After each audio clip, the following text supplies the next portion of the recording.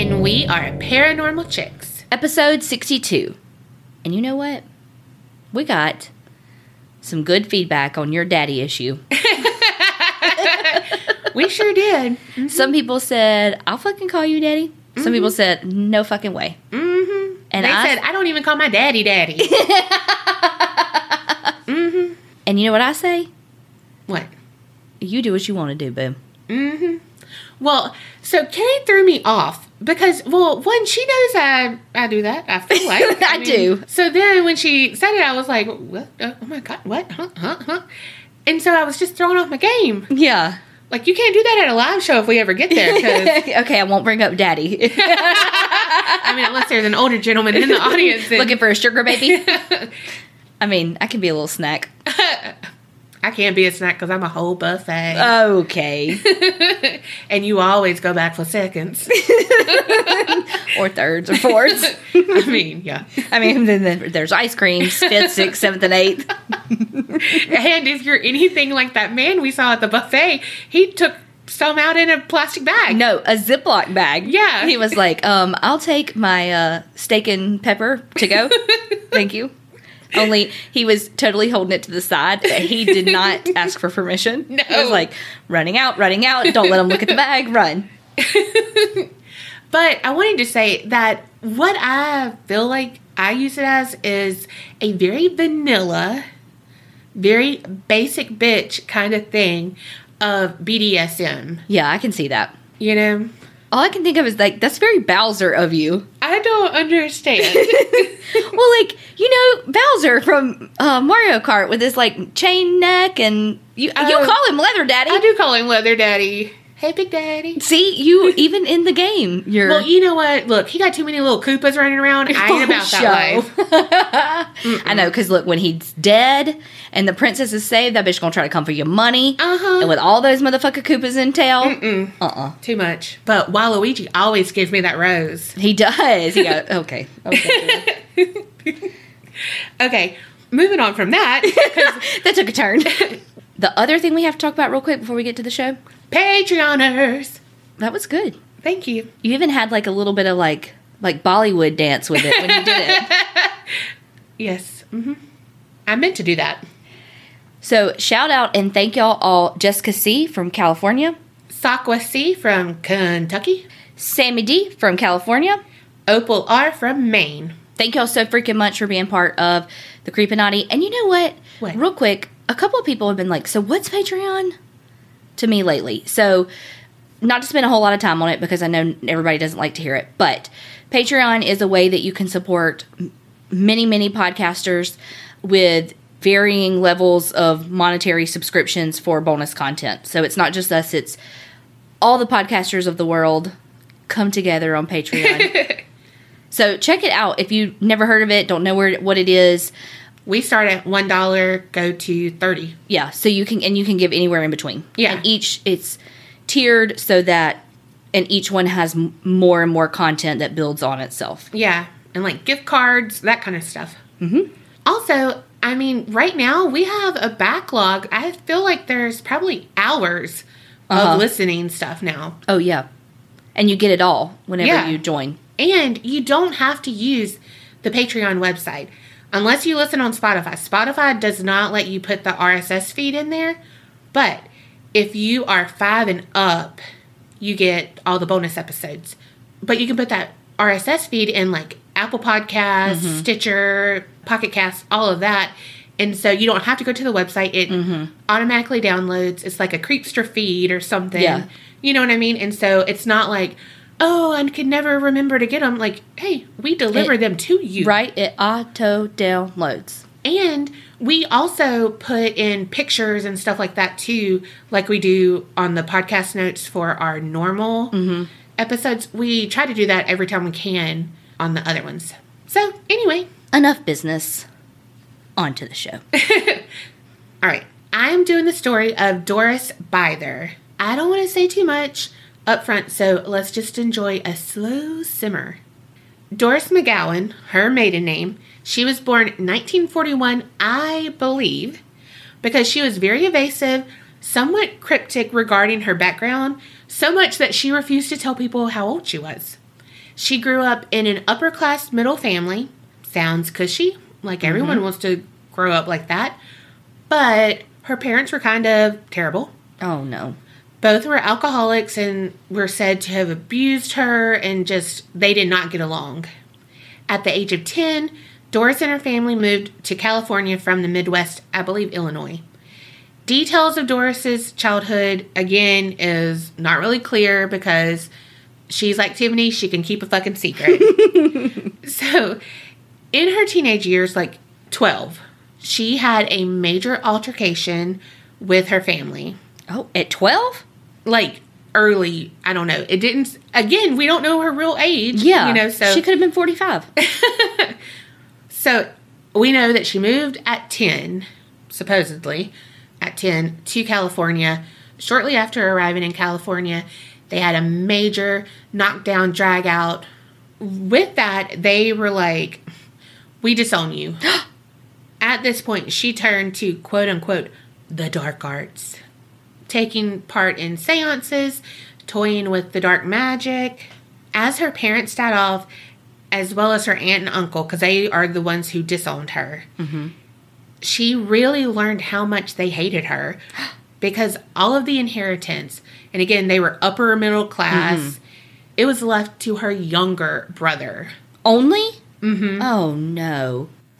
I mean, they did disown her. So, Yeah. I mean, logically it would go to him, but that's terrible. Yeah, well, it's like, okay, you can hate someone and disown them, but then, I don't know, like, that could be your final thing. Again... Yeah, it was their final fuck you to her. Yeah, I know. Again, that's me wishing everything was wrapped up in a sparkly glitter bow, you know, but... This ain't a Hallmark movie. No. No one slipped, fell, hit their head, and met the love of their life. Damn it.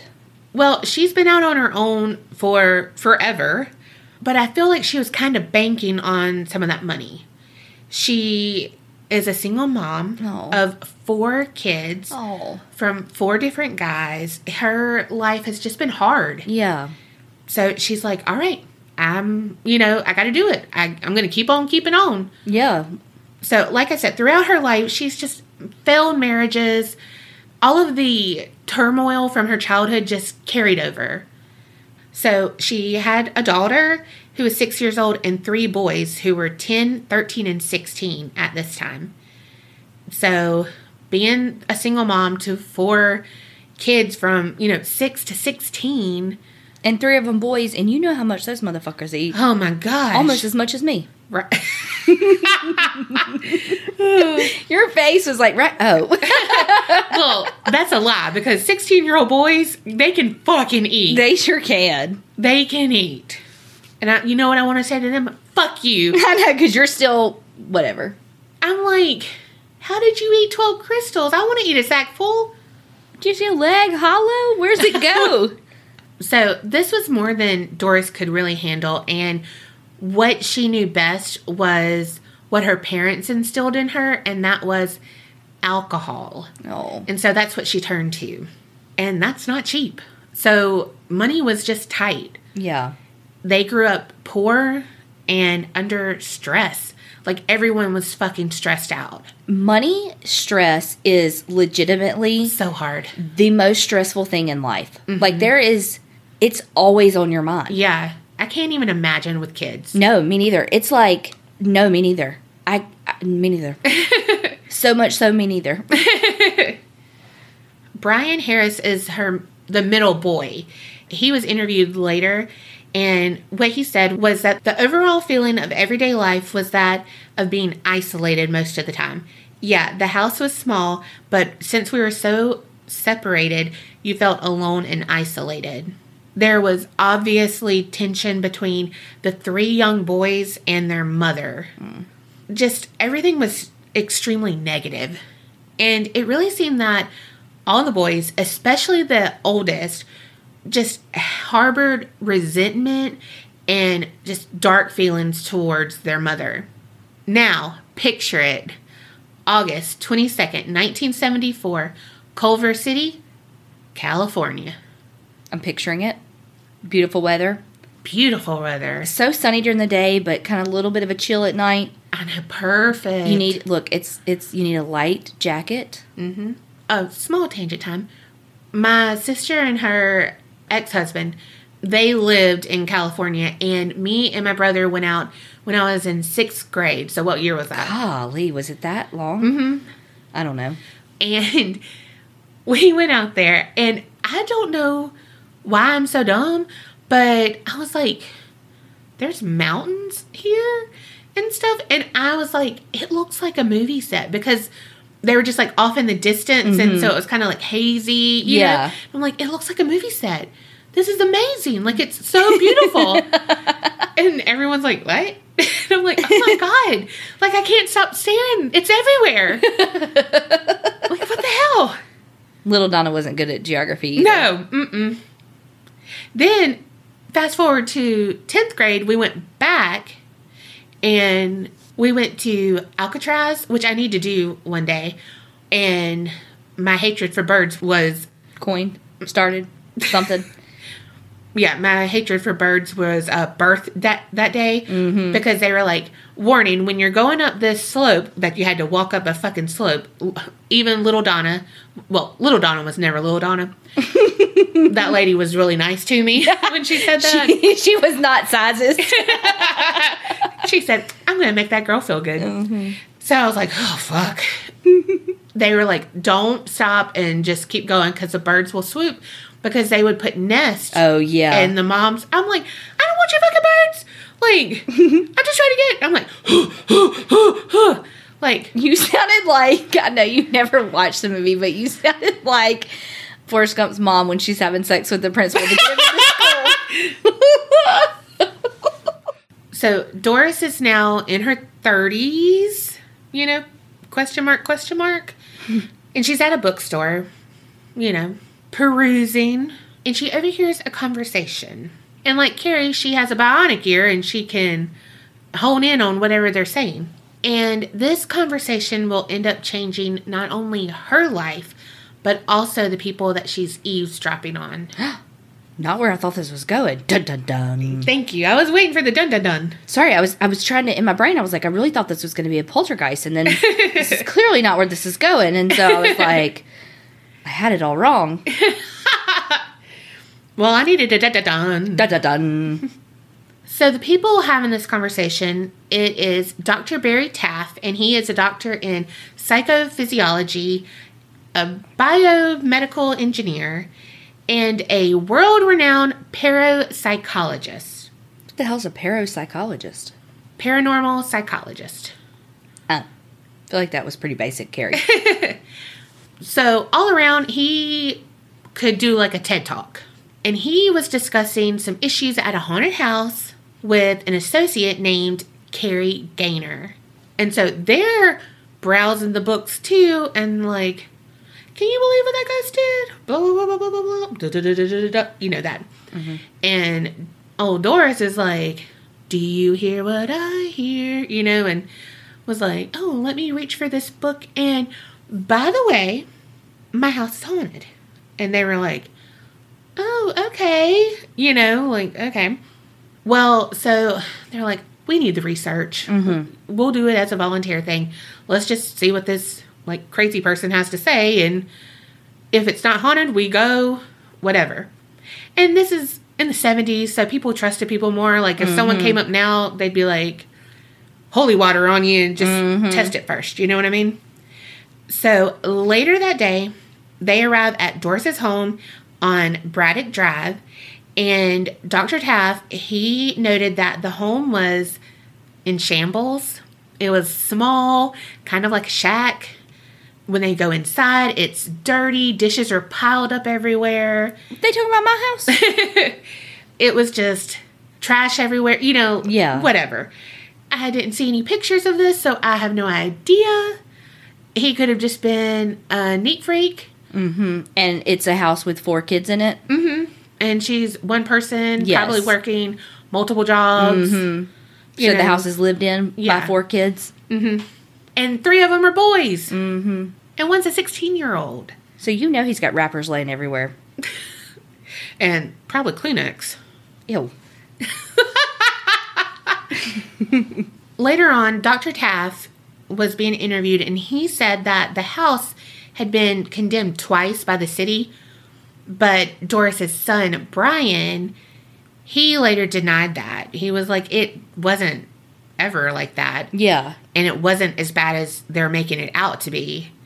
So, we don't know. He's just snooty and she, and they are working class, poor working class probably. Yeah. And again, 5 people living in a little house. Yeah. I mean, you put one thing on the floor and it's messy. Yes. We know Tasmanian Devil. We know. In the initial discussion when they got there, Dr. Taff was like, all right, so she has an abusive childhood, and that she was kind of demonstrating symptoms of just psychological trauma, and, he's analyzing her. Yeah, couldn't think of the fucking word because I'm not a fucking doctor, and apparently not a good researcher because why didn't I write that word down? Okay. He didn't just dismiss the case, but he was like, he was a Carrie right now. Mm-hmm. Okay. The first thing Doris said was, all right, soon after we moved in, I received a knock at the front door, and I opened it, and there was this lady who was 70 or 80, and she was an old Mexican lady. I didn't know her. We just moved in, and she seemed somber, and she just was staring at me. And then this is what she said. You need to get out. I used to live here in this old house back when it was just a farm and I was a little girl. There is something very evil here. This place is haunted and you need to get out. What do you even do in that situation? Stand there with your mouth open? But I mean, do you... I don't fucking know. Yeah. She doesn't have the money to move. This shit's expensive to move. Yeah. Well, the lady turned on her heels and left without saying another word. Oh my God. So this kind of unnerved Doris and her oldest son. And what's super important about this is that it was just a few months after that when the attacks began. Doris went on to describe some typical ghostly disturbances, such as knocks, scratches, yep, sleep paralysis, shadow men. You on the money. Okay. But then she dropped a bomb on them. Baby. Everyone leaned in ooh. And then you said that and they're like, oh, fuck. Way to ruin the mood. That's usually my job. So she goes on to tell them that she had been sexually assaulted by 3 entities. The 2 smaller ones would hold her down while the taller one would rape her. So this is not the pirate wife. Yeah, this is not a good incubus. Right. She's not asking for it. She did not want a menage a trois. No. So they were like, skirt. Because at this time, this was the first time Dr. Taff and Carrie Gaynor had ever heard of spectral rape. Yeah. And now we know more about it, but this was... Because I feel like this is the first time I've ever heard of it, too. Well, incubuses and stuff we've talked about. Oh, I thought that it was usually wanted. Not all the time. No. Okay. I mean, Anna Nicole Smith said that she had sex with a ghost and was raped. Oh, I don't remember that.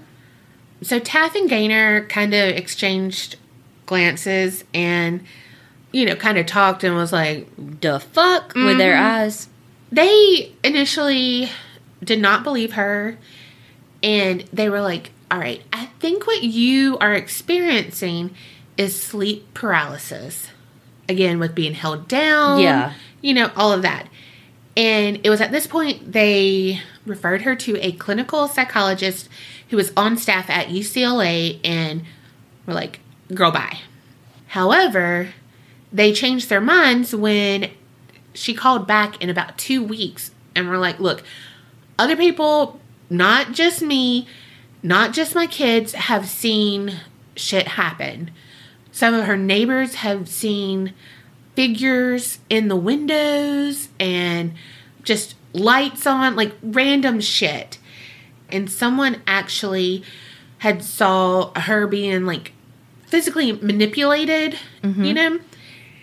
And she goes on to say that her son actually witnessed her being raped by all of these spirits.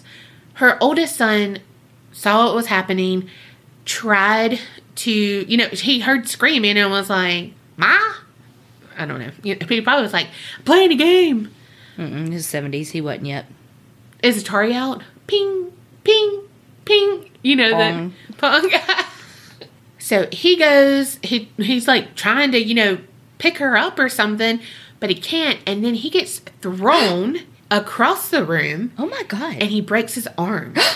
Then when they agreed to come back, because they're like, all right, let's see what's going on. This one, she's not going to quit calling us. So let's just go back and see. Well, they saw bruises on her inner thighs and other conspicuous wounds that kind of signify something was going on. In an interview later, Brian Harris, again, he was the middle son, he said, the whole rape thing was real. My room was right next door to my mother's, and I would hear attacks happening. Things being thrown, her screaming, and then she would come out of the bedroom and have all of these bruises on her legs, on her inner thighs. There were times where we would see it happen in front of us. It was as if a man was standing in front of my mother and would start to beat her. Imagine a woman being beaten. You could see her being picked up and thrown around. Sounds, slaps. But there was no one there actually to do it. We all felt it too. Pulling, biting, scratching. We were all attacked. Oh my God.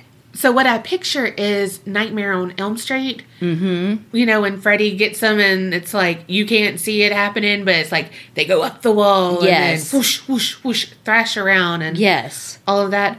That's what I'm picturing here. That's what I was picturing too, but not that exactly. And you know, Freddy was a horny fucking guy. Yes, he was. But I tell you what, was it that movie Freddy vs. Jason that he had the dumbest one-liners? Oh, God. It was all of them. It got sillier and sillier. But back in the day, though, it was like, oh, damn, that's good. You know what I mean? Like, yes. Because there wasn't, I don't know. It was good back then. Yes. I will tell you, there's several times I can remember, like, being scared on instances, you know, like, certain scenes. But one time, it fucking grossed me out.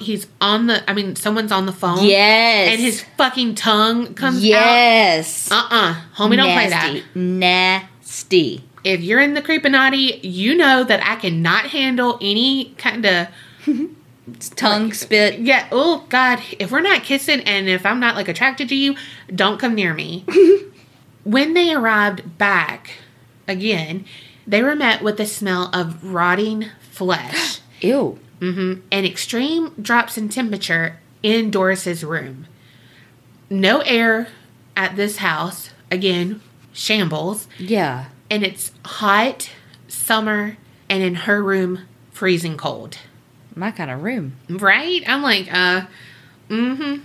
While they were doing their little inspections, you know, their EMF readers, blah, blah, blah, blah, blah, you know. They noticed that the house lights flickered occasionally, but they did not expect what happened next. What happened? They were interviewing one of the sons in the kitchen, just calmly talking, kind of going through their day-to-day stuff since they've been there. And one of the cabinets flung open, and pots and pans fell violently out towards them without anyone touching them. And everyone suddenly became aware of some kind of presence in the room. And they had such pressure in their ears. Oh, God. Yeah. Also, during this visit, Candy is a friend of Doris's and also a psychic.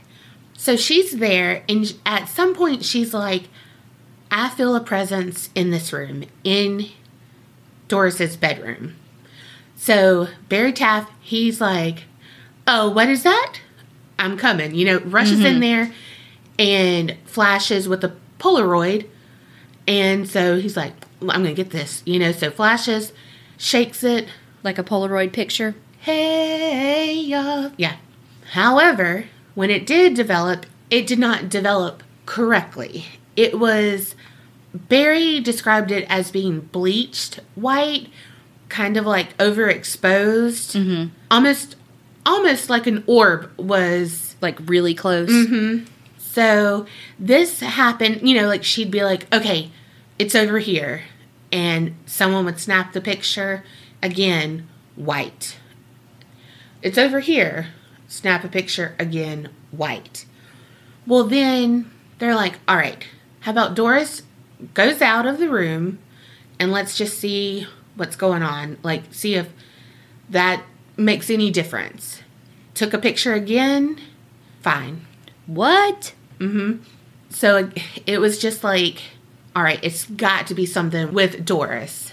So Doris comes back in, and Barry just happens to look over, and he's looking at a doorway, and for some reason, he snaps a picture.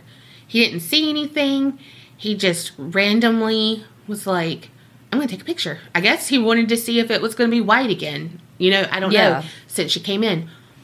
Well, it wasn't white, but what it did show was a small ball of light.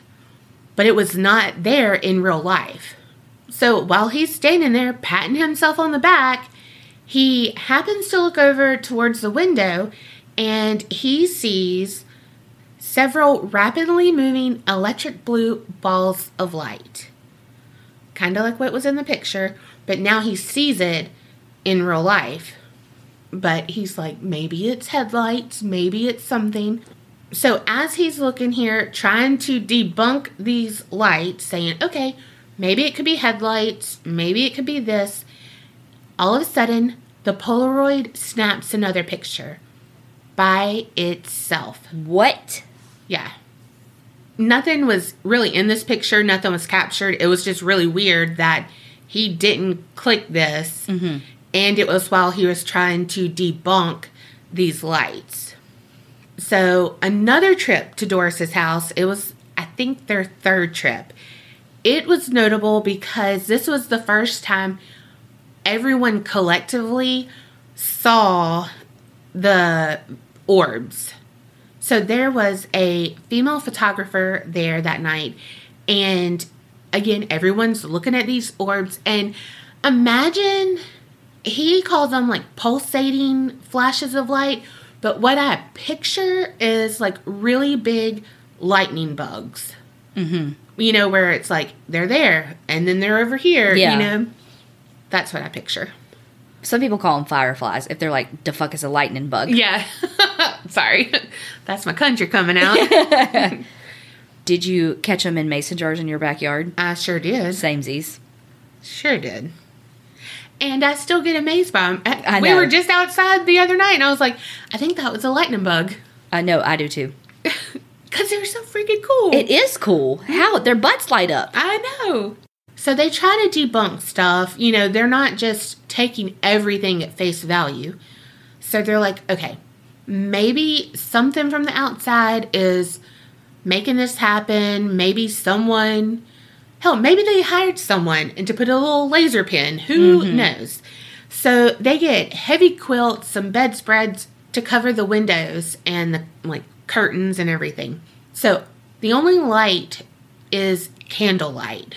So what happens is that the orbs just grow brighter because now it's so dark. Yeah.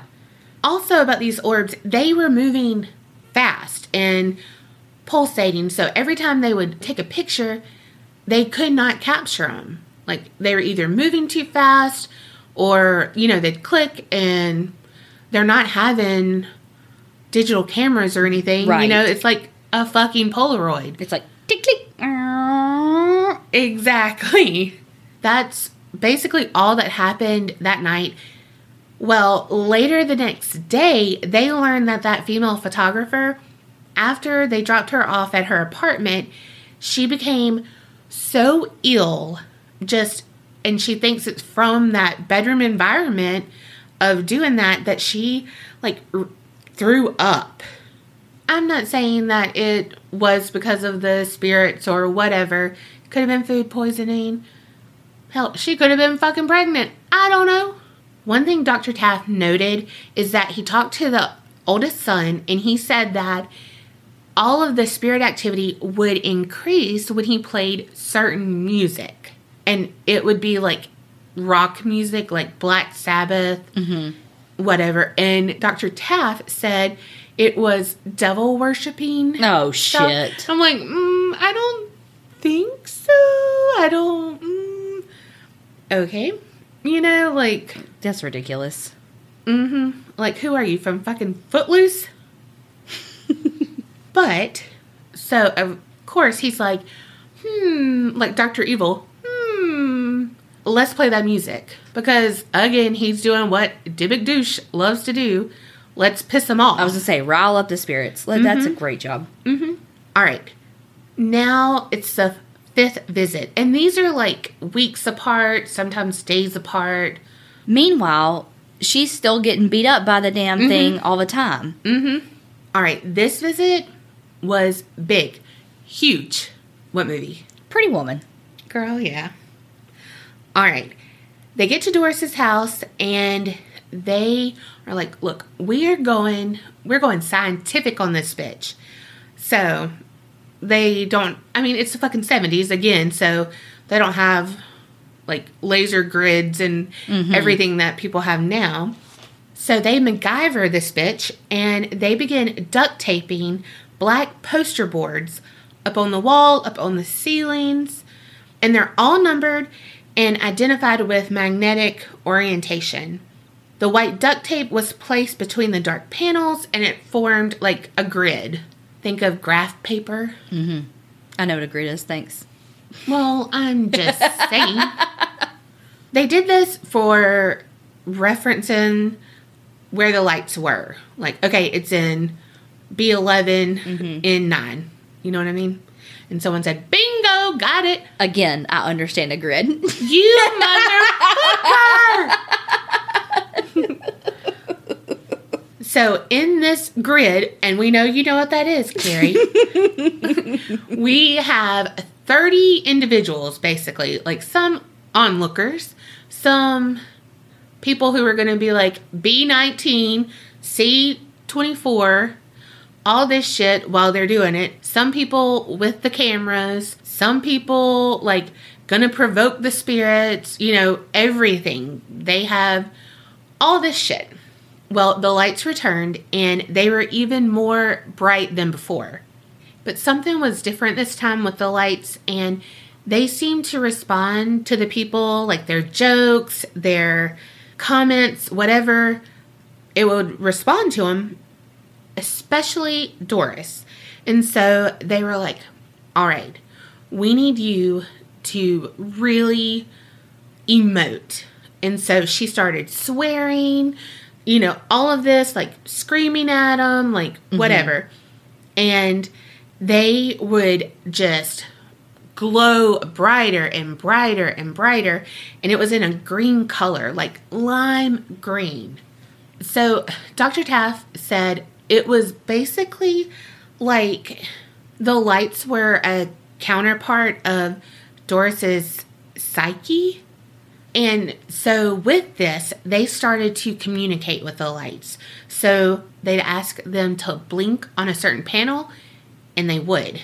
2 blinks in panel 3 for yes, 4 flashes in panel 6 for no, that kind of shit. I know. You know what a grid is. I mean, I wasn't going to say it, but... All right. The next evening, they received a frantic fucking phone call from Doris, and she said that all hell broke loose in their house. And all of the poster board that they put down, that grid that you know of, all tore off the walls, all tore off the ceiling. She said that she was in the bathroom directly adjacent to her bedroom, and she heard something very loud, and it sounded like something was being ripped off. When she went into the room to see what it was, she saw everything laying on the floor. So they, of course, go over because they're like, well, what the fuck, you know? And Dr. Taft said that they were pulled away from the wall and ceiling with such force that portions of the paint and plaster beneath it were taken off too. Damn. In their 6th visit, this one, shit gets real. Like, real. Dun dun dun. Exactly. All right, 30 researchers in this room. 30? Mm-hmm. Crammed in this fucking room. I'd be like, you better have the fucking air conditioner on, or there better be a ghost up in here cooling this bitch off. Right? Yes. All right, so they're all gonna record. She's cursing at the spirits, doing all her shit again. Mm-hmm. They have the poster boards back up. They've done everything. That grid. The lights appear again. Everything. They're like, yeah, we're in business. Well, the lights started to congeal. You know, it started going together and it became like a green fog. So this green fog is swirling and growing bigger and bigger. And within seconds, a shape of a man's upper torso begins to manifest through the fog. Nope. One of the researchers fucking fainted. That'd be me. And, of course, none of it was captured. None of it. I don't, you know how What the fuck were they doing? Right? I don't know. Fake. I don't know. I mean, it had a fucking grid. Come on. It's supposed to be scientific. You had one job. Right? The only picture that they were able to capture was this, like, free floating arc of light over Doris as she's sitting on the bed. And what's weird about this is that there's a bend in the wall. It's like a 90-degree angle. And so normally, if that was something like man-made or anything, it would bend at that same point. You know, like, well, there's no bend. It looks like a white rainbow above her head. Yeah. She's like a fucking pot of gold. All right, 7th visit. It began with Doris informing them that on the previous night, exactly 6 days following their last stay, all hell broke loose again. And she said that she and her oldest son were in the kitchen and a pair of candelabras flew across the room like 10, 12 feet and struck her in the fucking arm. Ow. Those things are heavy. Yeah. Her son fully backed up her story. He was like, yeah, I ducked. They missed me. Hit her in the fucking arm. Like, she had a bruise, everything. They had other stuff come at them. I mean, it was just like the house was attacking them with actual objects. When they entered the bedroom, once again, all the poster boards were all the way on the ground. And at this point, they're like, look, it might be fucking Doris tearing these poster boards down. Like, I don't even understand. So they're like, all right, let's just keep doing our work. We'll see, you know, but I mean, how fucking frustrating is that? Yeah. So they get to doing their shit again, and this time it's a seance. And at one point during the seance, Carrie Gaynor suggested to the presence in the house, all right, let me see how strong you are and tear down one more of the poster boards. Shit. Yeah, and so this way they all know, hey, is it Doris or is it this entity? Well, almost immediately, a poster board rips off the wall. Oh, God. And not only does it rip off the wall, it flies directly at Doris and smacks her in the fucking face. Damn. That poor girl is getting beat the fuck up. Yes. So they calmed Doris down because, I mean, hello, she just got assaulted with a fucking poster board. And if she had a paper cut, that fucking hurts. Well, because Carrie is an asshat, he's like, do it again. Like, did you not just see what happened? And did you not just see her get beat the fuck up by it? Right. Do it again and hit somebody else, I'd say. Yeah. Well, once again, it was honored, and 2 more boards ripped from their position and thrown against the bed. At least it didn't hit Doris this time. Yeah. barely missed her. So all of this ordeal, like, that was the main thing that happened. It communicated with them that time. They did a few more visits, but it kind of died down.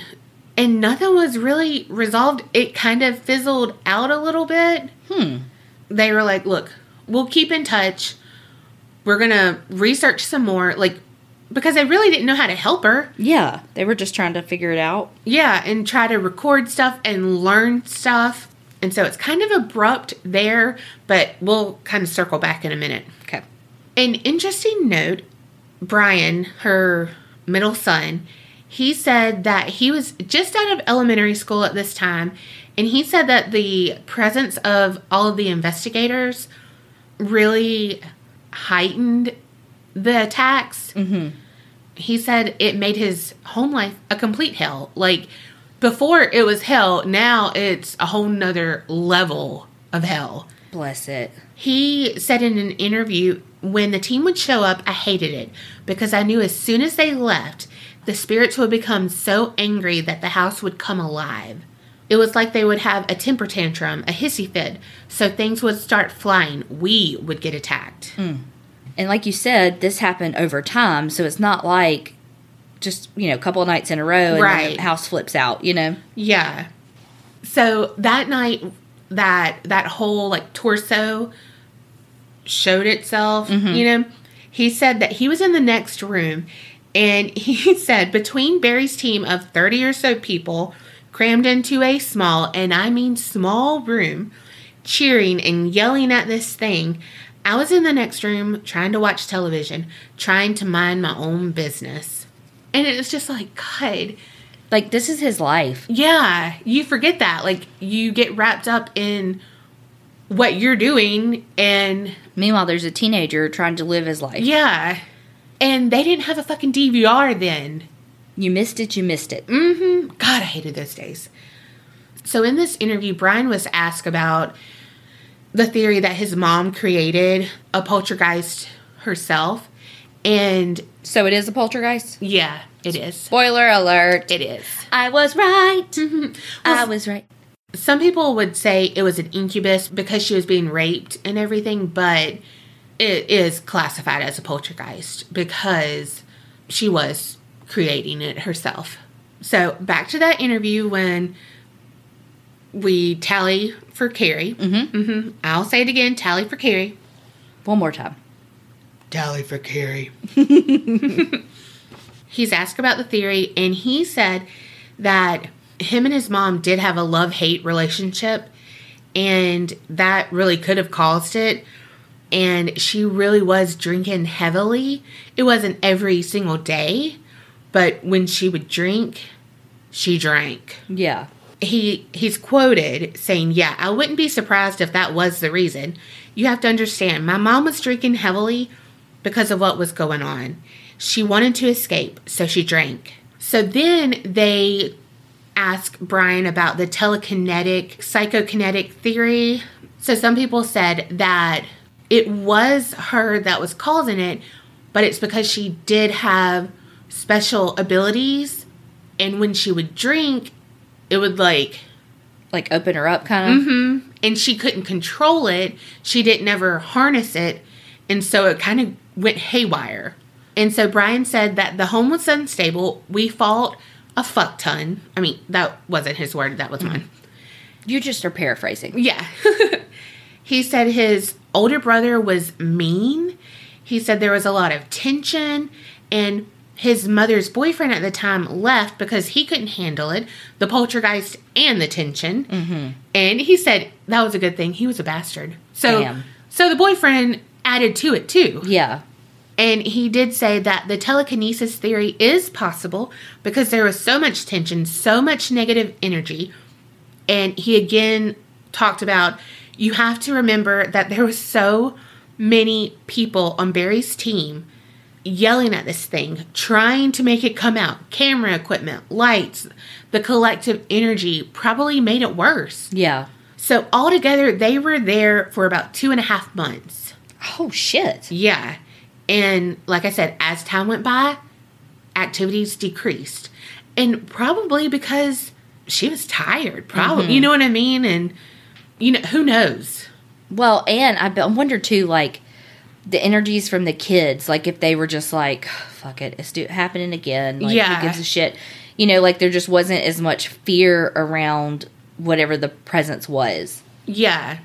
Well, now we're going to go back and kind of close up a little bit. Okay. So, after they looked over their research, all of that, they contacted Doris, and they're like, look, this is what we recommend. We recommend you move. Oh, thanks. Mm-hmm. Because she has the money for that. Yeah. Well, she took their advice, and they moved to Texas. She maintained contact for a little bit with Barry and all of them, but the attacks did not disappear. She still was brutally attacked. And also, her neighbors had some activity as well. What? So it was like her haunting was spilling over because of all of the energy. They kept moving. They moved back to California, a different area though. But eventually, they lost contact with Barry and Carrie. Barry and Carrie. You just put that together? Yeah, okay. I did. Okay. But I know what a grid is. Damn. She didn't just lose contact with the researchers.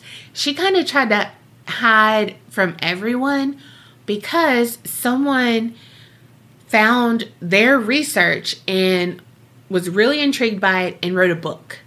And it was called The Entity, which was turned into a film. And it was in 1983. It starred Barbara Hershey. What? Mm-hmm. She's the wind beneath my wings. I know, girl. Oh, don't make me cry, because And also, that movie was so scary, apparently, that Martin Scorsese had like a list of 11 scariest horror films of all time, and he put it as number 4. What was it called? The Entity. Oh. All right. So, one thing to note is that at some point, while they were moving and all this activity was going on, Doris said that she became pregnant with the entity's child. Oh, motherfucking fake. Mm-hmm. What the fuck? Mm-hmm. This is like that lady right now that says she's been pregnant for like, how long? Like 20 years? Yeah. With like twins or something? Yes. Well, she went to a doctor and she was having a hysterical pregnancy. Who's the father? Poltergeist. But really, poltergeist. Mm-hmm. Mm-hmm. Holy fuck. Alert, alert. I pulled a fucking Carrie. Oh, shit. What'd you do? This whole thing was fake. And it was not a poltergeist. It was an alien. I forgot an important detail. So one of the entities was called Mr. Who's-Its. And what's its galore? Exactly. That was his full name, but his nickname was Who's-Its. Yeah, so they said that this entity was like 6 feet tall and, again, like kind of a shadow person. So this would be the one that, like, assaulted her when the other ones held her down? Yeah. Yeah, that'd be the one. Is this the one that got her pregnant, supposedly? Just hold on. Okay. Hold on. Okay. Hold on. There's more. So this is the dumbest shit. So they said that they ended up calling him Grandpa because he reminded them of their grandpa that had recently passed. All right. And so Brian asked him one time, like this entity, like shadow person, kind of foggy, not really in person. And he's, like, who are you? And he said, my grandpa, which we know people lie. And it probably wasn't his grandpa. We know. But yeah, so it was just, that's really odd that. What the kind of incest shit is this? It was just really odd. Yeah. Yeah. But what a creepy name. Like Mr. Who's-Its. I don't know. Like, weird. But I cannot believe I forgot to tell you about that. Like, He's got a thingamabob. I got plenty. And it ended up in a fake pregnancy. Yeah. Yeah. With his thingamabob. That's where I was going with that. And clearly you didn't get it, so I had to reiterate it. Y'all, this has got me discombobulated. About damn time I'm not the only one that pulls a Paula and Gertrude. Right. God. And still you didn't, though. No. That's still not as bad as Paula and Gertrude. It was bound to happen. I mean, no, I already pulled one. Bloody Mary. Oh, yeah, that's true. That one was as bad. That was real bad. Queen Elizabeth. This bitch. God, we are so smart. Look here. We were baby podcasters then. We weren't when I did. We were teenagers when you were doing it. We were definitely young adults when I did it. We were under the influence of cheesecake. True. All right. Oh, let's go back to here. I mean, that was scary enough, but let's go back to this. So today, that little yellow house still stands in Culver City, but whatever haunted it left with Doris. The new owners, they've never had anything weird happen. And according to Doris's sons, she passed away in 1999 at the age of 58 from respiratory failure. God, that's young. Yeah. I feel like that just shows how hard her life was. True. And was she really 58? But exactly. True. She could have been 75, 80 for all we know. Oh, damn. It was just her and one son in a room when she passed, and he reported seeing the balls of light appear just like they did back in the 70s. So it's like she died a haunted woman. Shit. So I hope she found some peace finally. Shit. Damn, that's deep. How the fuck I'm gonna follow that up? Oh, I know. You got something up your sleeve. I do. And her name is Shanna Grice. Shanna Grice is from across the pond. Oh, we know you love Across the Pond. I sure do. You're like a fucking duck. Shanna was a beautiful young girl. She had just turned 18, was trying to figure her life out. Girl, aren't we all? She was trying to go from, teenager childhood to being an adult, having a real job. So she's looking for a good, adult type job. And she finds one at Brighton Fire Alarms. She starts working there. She's 18 years old. And, she's living her best life, got her little roommate, doing her thing. While she was working there, she met a guy by the name of Michael Lane. This was back in 2015. They both worked there. I think he did some sort of mechanic type work. They had a little bit of an on-again, off-again relationship. She was also seeing another guy, and so she's just kind of figuring out which one she liked best. Yeah. She's 18. She's not trying to be, forever gonna marry you type deal. She's just living her best life. She decided that she wanted to be with her other boyfriend. His name was Ashley Cook only. She didn't want to be with Michael Lane anymore, and so she ended it. Boy, bye. Well, he had a hard time accepting it. And so he would send her all these flowers, and she wasn't responding. And one day she goes outside, and her tires are slit. And she's like, fuck, what am I going to do? And then boom, up walks Michael Lane, hey, God. I can help you. You need help? I can help you. And she's like, I really fucking think he did this. Yeah. And it was just a bunch of little things where you can't really prove it. I mean, she knew the flowers were him, but it was just some weird stuff, hang-up calls, heavy breather kind of thing. She was like, okay, I know this is Michael. I know he's stalking me. Well, on February 8th of 2016, she goes to police to say, look, I think that Michael Lane is stalking me. She tells him, he's giving me all these flowers. I think he damaged my car. Yada, yada, yada. Tell him to stay in his lane. His Michael Lane? Mm-hmm. Well, on March 24th, Michael approaches Shanna, and she's like, leave me the fuck alone kind of thing. They get into a little bit of an argument. He tries to snatch her phone from her hand, and then he grabs her hair. What? As she's leave me the fuck alone. He's kind of attacks her And not kind of, he does. That's a fucking attack. And so she calls police and she's like, you know, this just happened. Like, he assaulted me. And so the police come and arrest him on suspicion of assault. And then when they're like arresting him, he's like, well, look at my phone. Like, I have text messages from her saying that like she, you know, wants to hang out, all this stuff. Cause she was young and not even that it's young. It's a back and forth relationship. You know, sometimes they have sex, sometimes they don't. Yeah. She doesn't want a relationship with him. So when she's turning him down, he's, you know, flips his fucking lid and grabs her phone and pulls her hair. But, you know, she's attracted to him. Yeah. And it's that pull of that relationship when, even when it's toxic. Mm-hmm. So he showed text messages to the police, the Sussex police. And they're like, oh, well, she clearly wouldn't hang out with you. Like, it's cool. Go ahead. Wow. Go on. Like, and let him go. So the Sussex police actually fined Shauna Grice.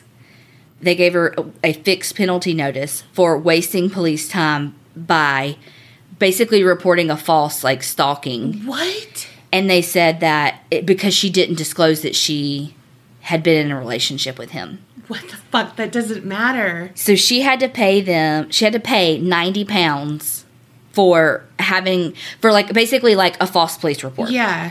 And so she's like, what the fuck? Like, it, again, like you said, it doesn't matter. I mean, that's like saying that someone that's married, like, can't be raped. Right. You know what I mean? Yeah. Or, like, can't be physically assaulted or sexually assaulted. You know, that's not how this works. Exactly. And it doesn't matter if she fucked him every single day after he hurt her. That doesn't change the fact that he still hurt her. You know what I mean? At this point, when I'm calling you, he is attacking me. Mm-hmm. And that's against the law, regardless of whether or not she goes back to him, because that's a whole nother bag. Mm-hmm. So what was the last text? You know, like, to look at it to be like, oh, was it 5 minutes before he came here to be like, hey, let's hang out, you know? Or was it 4 nights ago being like, you up? Well, here's the thing. It shouldn't fucking matter. No, true. Because when you first started saying that, I was like, well, good point. But on the other hand, it doesn't fucking matter. Because even if she was like, come over now, like, let's fuck. Mm-hmm. Well, she didn't say come over now and pull my hair and hit me. You know what I mean? Yeah, yeah. And so let's just say she texts him, come over. And when he gets there, there's an altercation. Yeah. Regardless of whether the decision to text him to come over or not was a good or a poor decision, it doesn't fucking matter. So true. So true. Because she didn't say, hey, come over and let's do this BDSM thing where you pull my hair. Yeah. And it's like a thing. Mm-hmm. She didn't want it. Period. Yeah. So true. Tally for fucking Carrie. Well, after that, you know, stuff's a little bit here and there starts happening. Again, the hang-up calls or the calls where she picks up and it's like, sounds like Darth Vader on the other end, trying to breathe heavy. And or me going up a flight of stairs. I mean, me just standing up. So, all that is still happening.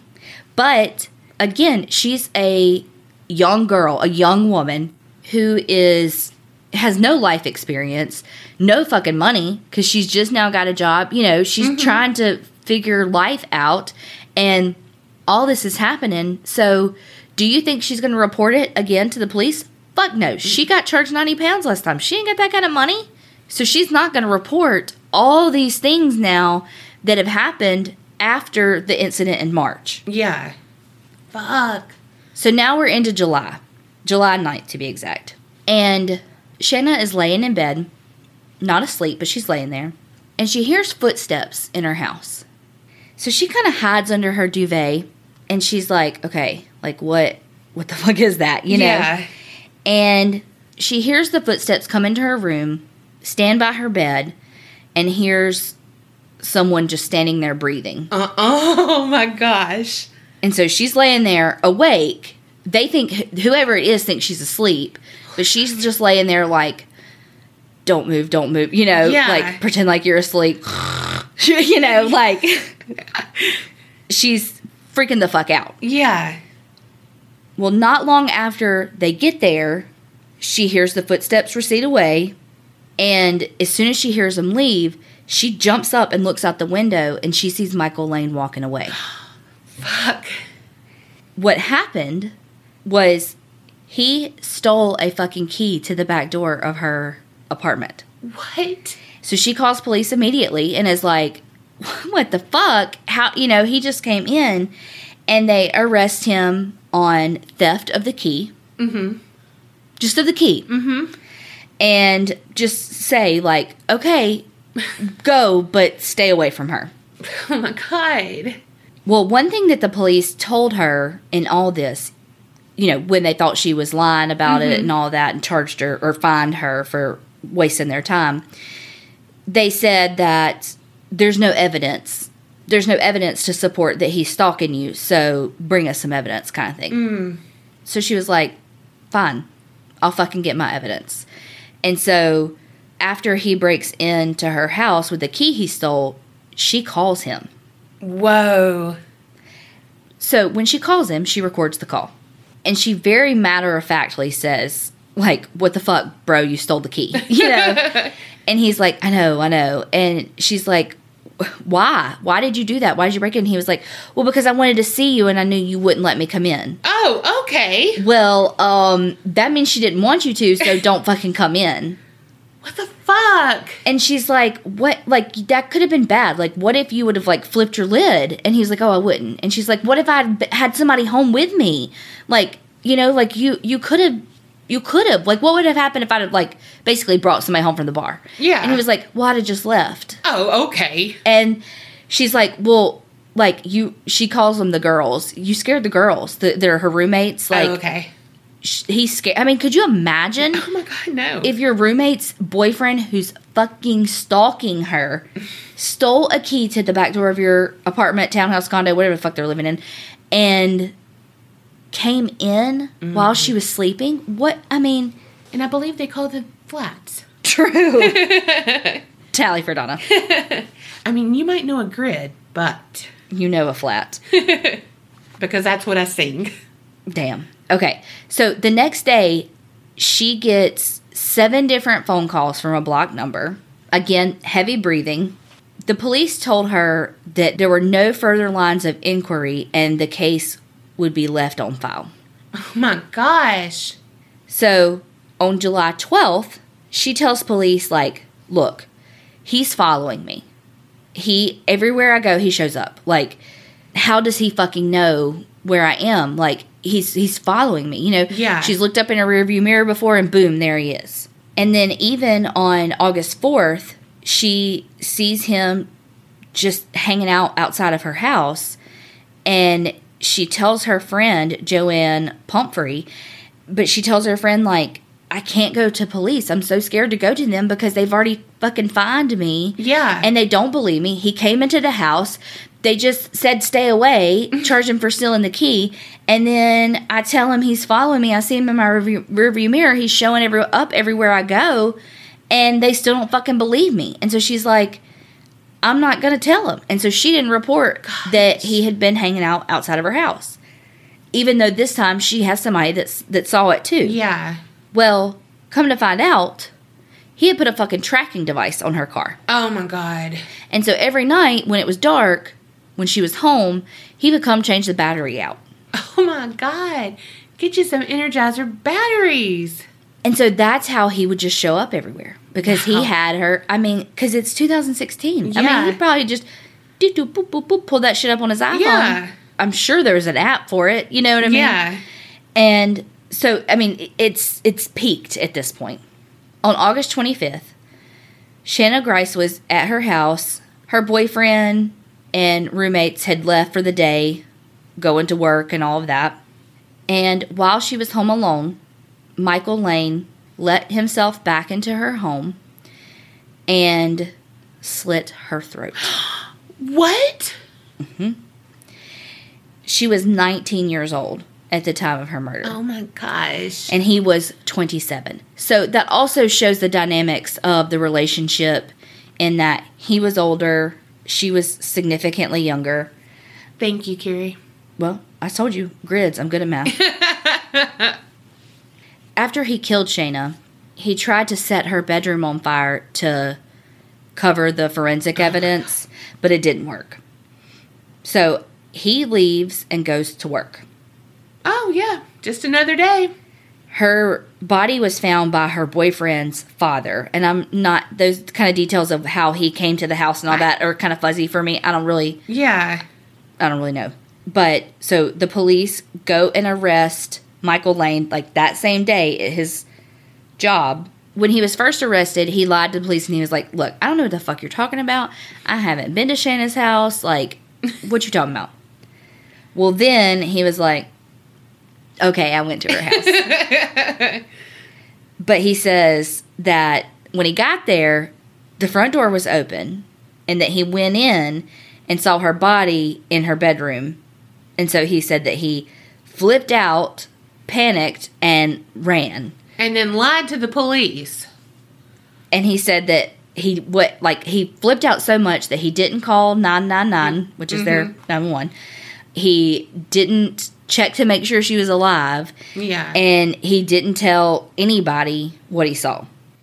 And he says that he didn't tell people because he figured that he would be blamed for her murder. That doesn't look suspicious at all. Mm-hmm. So like I said, he got arrested for it. He goes to trial because he pleads not guilty. And the trial lasts about 2 weeks. And he was found guilty. And he was sentenced to life with a minimum of 25 years. Thank God. Well, Shanna's parents, Sharon Grice, and her stepdad, Richard Green, are like, I fucking blame Sussex Police Department. Because if they had done their due diligence, not victim blamed, and not assumed that just because they had had a prior relationship that you can't be stalked, right? She would still be alive. You know what assuming does? Makes an ass out of you and me. The judge agreed too. When he sentenced Michael Lane, he did this whole kind of monologue of not only how Michael Lane is an asshole and shows no remorse and all of this, he also says this: there was seemingly no appreciation on the part of those investigating that a young woman in a sexual relationship with a man could, at one time and the same time, be vulnerable and at risk of serious harm. The police jumped to conclusions, and Shanna was stereotyped. Good for that judge. Mm-hmm. The Sussex police apologized to her family and actually asked themselves for like an independent review, kind of a investigation. Mm-hmm. And that came from the Independent Police Complaints Commission. And in April of 2017, the Sussex Police Department got 6 different recommendations from the inquiry. Because clearly they need to evaluate the way that the department handles and manages stalking cases. Yeah. Basically, they recommended that you need to overhaul and completely educate and train all of your police officers on how to handle stalking and harassment, and that basically it's a serious event, and in certain situations, such as those involving Shanna, can have tragic consequences. Yeah. A couple of the big wigs are like, we know, we're already doing training. We're doing training. This is what else we found out. The police later said, oh, by the way, Michael Lane, 13 other women have complained about him. No. Oh, that fucker. Mm-hmm. And then in April of 2019, 3 officers faced disciplinary action. 2 officers, 1 retired, will face gross misconduct proceedings. And then another one will have internal misconduct actions. But you know what I don't hear? People losing their goddamn job. Exactly. Because if I fuck up at work, I lose my job. Yep. This is someone's life. Yeah. I will say, though, that one of the officers did resign before the disciplinary hearing because of the allegations against him were that he failed to, quote, adequately investigate allegations of harassment and stalking. Because this officer was the one that didn't handle the key incident properly. Oh. And then again, so that was July 9th. And then again on July 12th, that this officer did not contact her and get like an update or a report on the following, like on him following her car. Wow. And then when there was contact, it was a letter saying the case is closed. So again, because, you know, her friends and family and everybody are like, you know, it was this handling that she didn't continue to contact the police because they were doing nothing about it. Yeah. And actually making her pay for it. Exactly. Like, the fact that they charged her, fined her for fucking, like, basically a false report. Yeah. Is so absurd. Yes. And again, it's not like this happened in 1970 when we didn't understand, not that we fully understand stalking, but, I mean, come the fuck on. Yeah. This is like 3 years ago. Well, here's the thing. It doesn't end there. Oh, my God.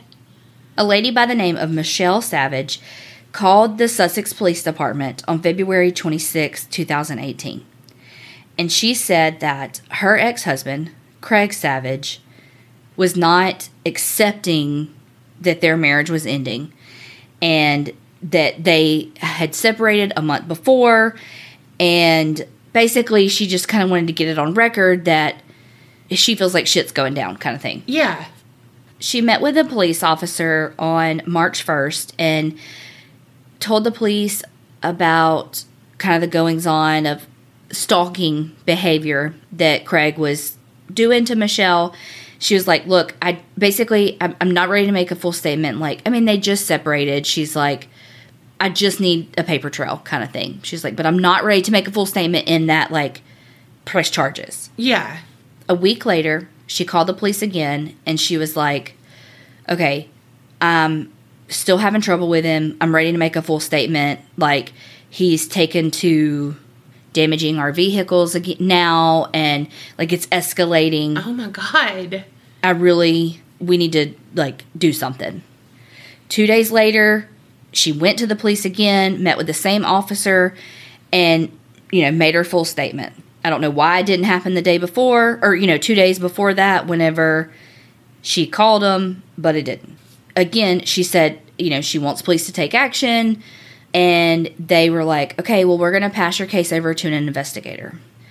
Well, 6 days later, on March 16th, 2018, Craig Savage, who was a former soldier, went to the shooting range just to do some target practice and rented out an M4 semi-automatic rifle to do the target shooting.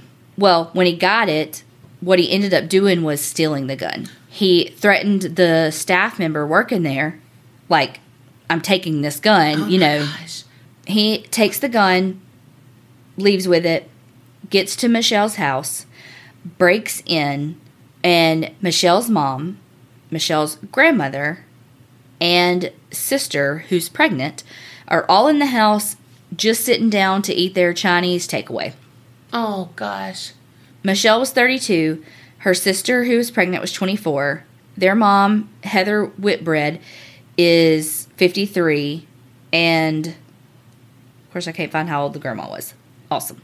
He breaks in, has the freaking semi-automatic rifle, shoots Michelle 6 times. What? Shoots her mother, Heather, 7 times in the back, and point blank range, execution style, kills their dog, Zeus. No. No, motherfucker. Raven, again, she's pregnant. She runs to the back of the house to hide with her grandmother, and they call 999 for the police. After the shooting, Craig leaves the house. He's walking down the street. Armed police officers are chasing him. I mean, they're usually armed. And they're like, get down, put your weapon down. And he kneels down, aims the gun at them, and then just, like, ducks off and runs. Then they start doing this huge man search for him. Like, takes a helicopter with a thermal camera on the beach to find him. And he finally surrendered to the police, put the gun down, surrendered. He also had a 2-week trial, was found guilty of 2 counts of murder, and was sentenced to 38 years in prison on October 29th of 2018. Wow. So, again, Sussex police not taking a stalking case seriously. Holy shit. So, 2 women have died because this police department did not take... Well, I'm sorry. 3 women have died because not only did Shanna die and Michelle, but Michelle's mom too, Heather. Like, the police in that aspect are acting criminally... negligent. Mm-hmm. Absolutely. Well, they decided to, quote, consider if they should require officers to complete a stalking screening risk assessment tool with a victim. You think? And they did another investigation into it, the same investigation that they did for Shanna's murder. And they found that one call handler of the police staff did have misconduct as it relates to breaching standards in relation to instructions and also work and responsibilities. The tea of it is they said they did what they should do and they launched the investigation into themselves. But it was a whole lot of, well, this person did this and this person did that, and we're gonna have disciplinary actions and all of this. But it's like, no, you need to change the fucking culture. And you need to change the way these officers are handling investigations for victims of stalking. I will say, though, I have to read these quotes because it kind of pissed me the fuck off. Oh, God. So, the IOPC, which is the agency that did the inquiry into the Sussex police, their regional director, Sarah Green, there's so many people with the last name Green in this, Shauna's stepdad, her judge, and now this. Oh, wow. Yeah, anyway, this director, I'm just going to read this, okay, because it pisses me the fuck off. The senseless and tragic loss of Michelle and her mother, Heather, devastated their family and friends, and my thoughts remain with all of those affected by the events that evening. Although through this investigation, we identified areas for Sussex police to learn from, Craig Savage was responsible for killing Michelle and Heather. Tackling domestic abuse is not solely the responsibility of any single agency, and it is not only the police who have a role to play in ensuring the safety of those who are abused. What? A big fuck you. Because... What? Michelle did her fucking due diligence. Mm-hmm. She did exactly what she should have done to ensure her safety. Yes. She called the police. She made her report. Was she hesitant at first? Absolutely. It was her husband. Yeah. They had just separated. Who knew that this was going to happen? Who knew that he was going to, you know what I mean? She just thought that maybe like, okay, let's start the paper trail, but you know what? Look, let's not go the full arrest route. Like, let's just start the paper trail. Yeah, let's not ruin his life. He hasn't done it yet, but he's just in case. Yes. I mean, nobody is saying that it's the police's responsibility to stop every single fucking stalking case ever in the history of the world. Right. Nobody fucking said that. What they said was, you don't fine a fucking victim 90 fucking pounds because they reported that they were being stalked when they actually were, because you don't understand it and you're victim blaming. Yeah. That's where I have a huge fucking problem with this story. Yeah. And I think too, the thing that just fucking blows my mind, and I told you that quote got me heated. I think the other thing that just fucking blows my mind is this just happened. I mean, This is like, the first one was 3 years ago and this one was 2 years ago. That's crazy. I just don't understand in this time and climate how we can still victim blame. Yeah. And not understand victims and why they report things they report and don't report, and victims of abuse that go back to their abuser and all of that. Like, I feel like we've begun to understand that more. Again, this is not 1973. Like, yeah, we understand the cycle of violence and, and so I just don't understand why this happened. I feel like, are cases of stalking always avoidable as far as the escalation? No. That's why I'm saying her nobody's saying what she is insinuating that they're saying. Does that make sense? Yeah. Like, nobody's saying that it's solely the police's responsibility. Mm-hmm. No, it's not, because you can't stop every single case that's going to escalate in that way. Right. But had they taken those 2 cases seriously from the start, it's quite probable that it would not have escalated that way. Right. Especially in the case of Michael Lane, when he had 13 other women who had filed complaints on him. Yeah, that's called a pattern. Yes. Yes.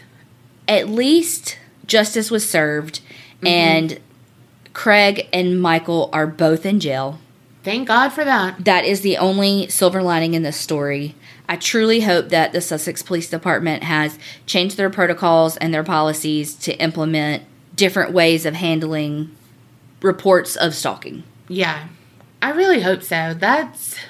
I know this case is like it's not even a case. It's 2 cases. It's like a situation, I guess. Yeah. Say, but it's just like, it's so frustrating, and it just leaves like an angry pit in my stomach. Yes. You know, because it's like there's resolution because both of the murderers are in jail, but it's so senseless. Yeah. And he killed their dog. I can't even with that. He crossed the line there, buddy. I'm just thankful that her sister and her grandmother got away. Yeah. Although, again, I know I've said this all the time, but how do you mourn the loss of 2 people at once? God, you know what I mean? Yeah. 1 life is hard enough, much less 2. I don't get it. My brain can't process that level. Yeah, no. I don't know. So on that note, what did we learn? That I have a pit in my stomach. Why is life depressing? I don't know. Why do we do a podcast about murder? All right. Something I learned from my story is self-care is definitely important, because good golly Miss Molly, negative energy breeds negative energy. It really does. And then it attacks your ass. It really does. And that is so scary. I do not need to haunt myself, because I am a fucking monster. We know. Yeah, it is true. Like, I mean, think about your everyday life. Like, you know, you have a bad day at work, or you wake up on the wrong side of the bed, and just that negativity just fuels your fire the whole day. Yes. You know? Or if you're around people who are negative all the time, and, you know, you find yourself thinking the way, you know, let's say you have a coworker that hates their job, and you actually don't hate your job, but they do, and that's all they talk about. Then you are like, yeah, you know what? Fuck this place. Yes, yes. Or even if you're not like, fuck this place, you're like, fuck you. This is a good job. Like, and you have resentment to that coworker too. Oh, yeah, I can see that. So it's still negative though. Yeah. So, God. But being negative is so easy and sometimes so fun. I know. Look, yeah. And if I can move stuff with my mind, no, girl, be like, I need that Diet Coke. I'm bringing it back to what you said already. Don't fucking assume. You know what you get. Mm-hmm. Don't be an asshole. Don't make me an asshole. Don't assume. For sure. Because it's so dangerous. It cost 3 people their lives. And a dog. I can't even say words. I'm so mad about this case. Like, yeah. You should have seen me researching. I was like, this motherfucker, this is bullshit.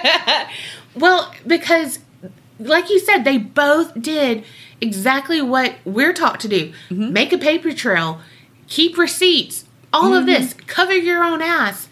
They're doing it. And then when law enforcement, one, finds your ass, you're definitely, hell, I ain't got the money to be fined again. So, I mean, legitimately, she was young, starting out.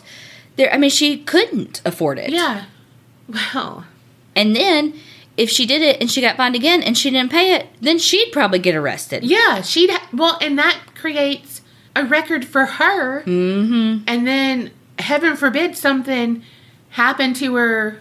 Like, if she didn't get murdered there, bless her heart, and something else happened, they're like, well, she lied here. Exactly. Here. And she wasn't lying. Mm-hmm. Oh, look, she's already filed a false complaint. Mm-hmm. Oh. Can't stand people like that. My blood pressure is up. So let's take it down. Number 3. What you got? I'm so thankful that you explained a grid to me. You motherfucker. Oh, you. Just you wait. We're going to play tic-tac-toe. We're going to play bingo. We're going to play boggle. Not really a grid. No. Connect 4. I hate Connect 4. It's really hard. It really is. Really is. On that note, remember, Creep it real and don't get scared. Stay fresh, cheese bags.